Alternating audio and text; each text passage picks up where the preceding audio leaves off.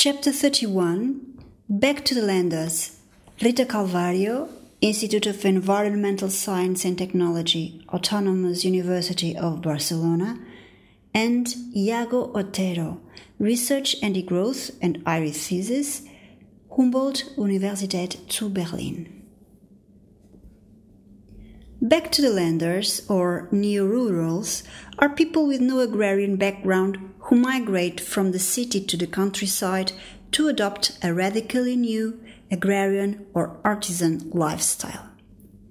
Their motivations are linked to the search for a simpler, self-sufficient, autonomous, free from wage labor and market, close to nature, and ecological way of life.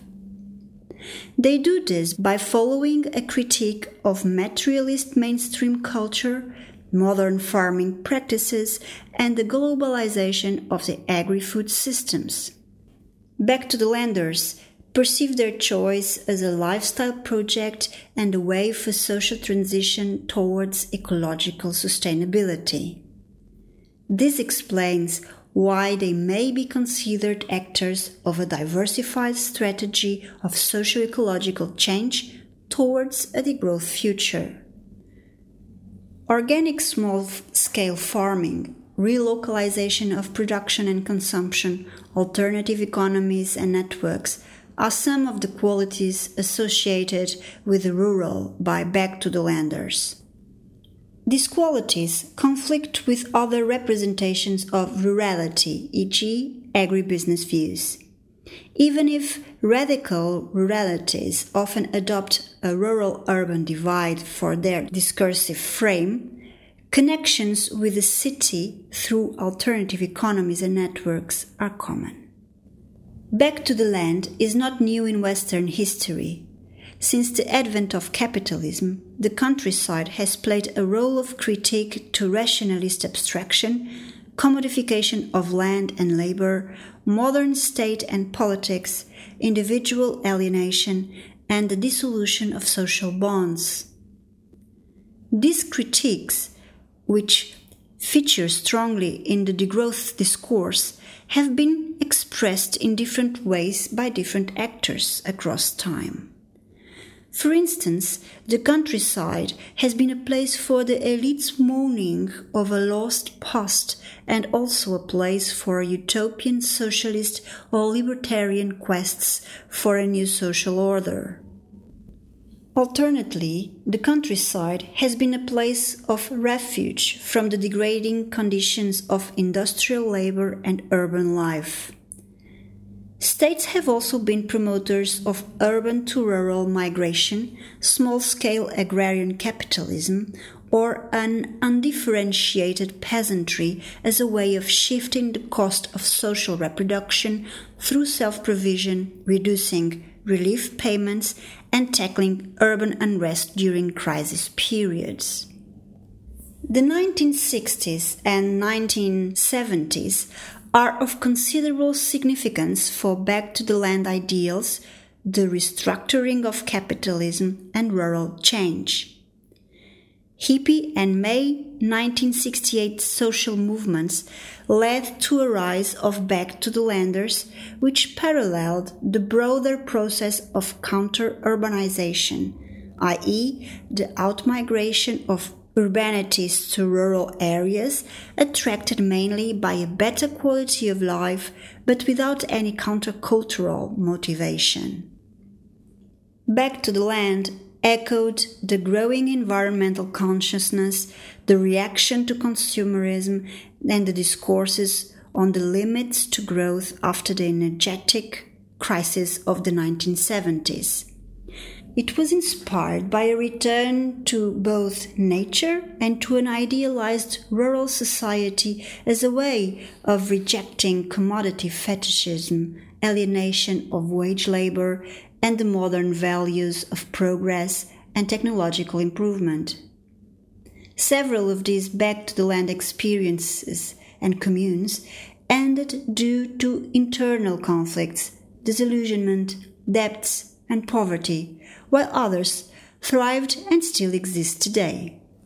The persistence of the Back to the Land movement can be partially explained by the people's engagement in a countryside increasingly turned into a place of leisure for an increasingly urban population. Rural areas changed as a result of a growing service economy and consumerist lifestyles, identities, and culture. Paradoxically, Back to the Landers may have acted as pioneers of rural gentrification and commodification, facilitating the reproduction of nature and rurality valued for new consumption demands. Integration of the activities of initially radical Back to the Landers into new markets and access to state funding to recreate a nostalgic rural environment were some of the forms of cooptation.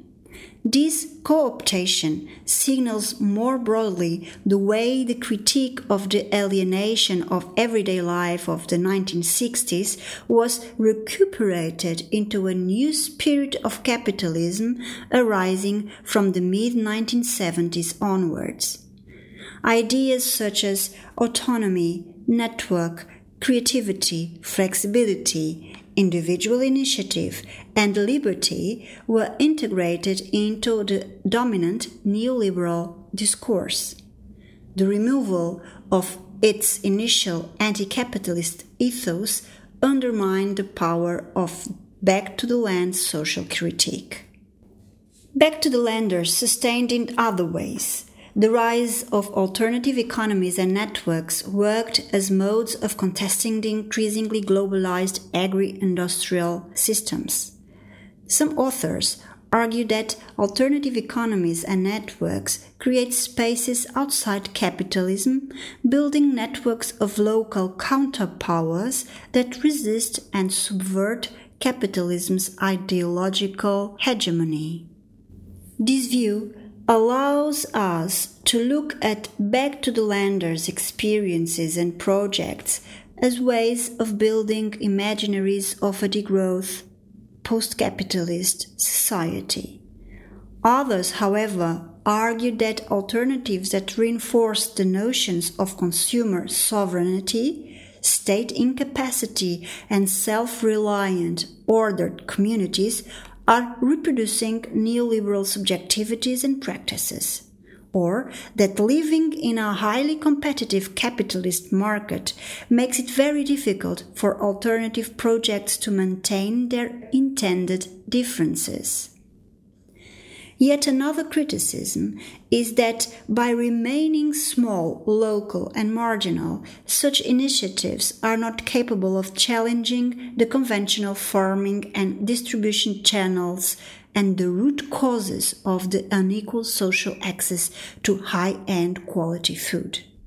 Self-provisioning at a micro level may also facilitate the ongoing accumulation of capital at a more macro level. Back to the Landers have the potential to transform the dominant agri-food model and an increasingly commodified countryside, which makes them actors of a degrowth transition. The challenge is to transcend being only a residual fraction of the agri-food system and the rural space.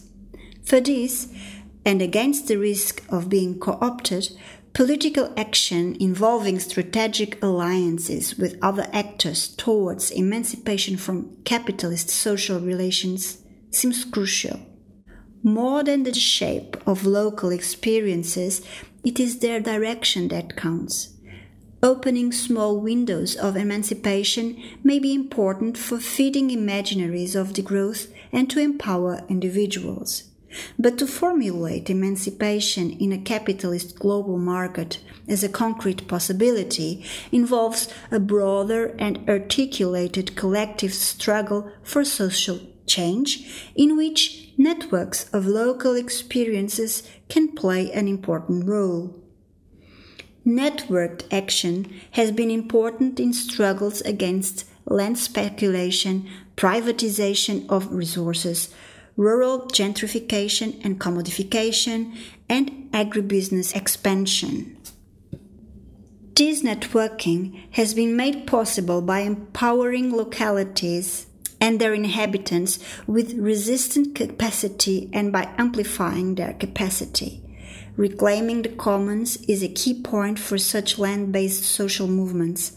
More than defending their own interests, this should be seen as a vision of transcending capitalist relations of private property and of reconnecting inhabitants with their territories.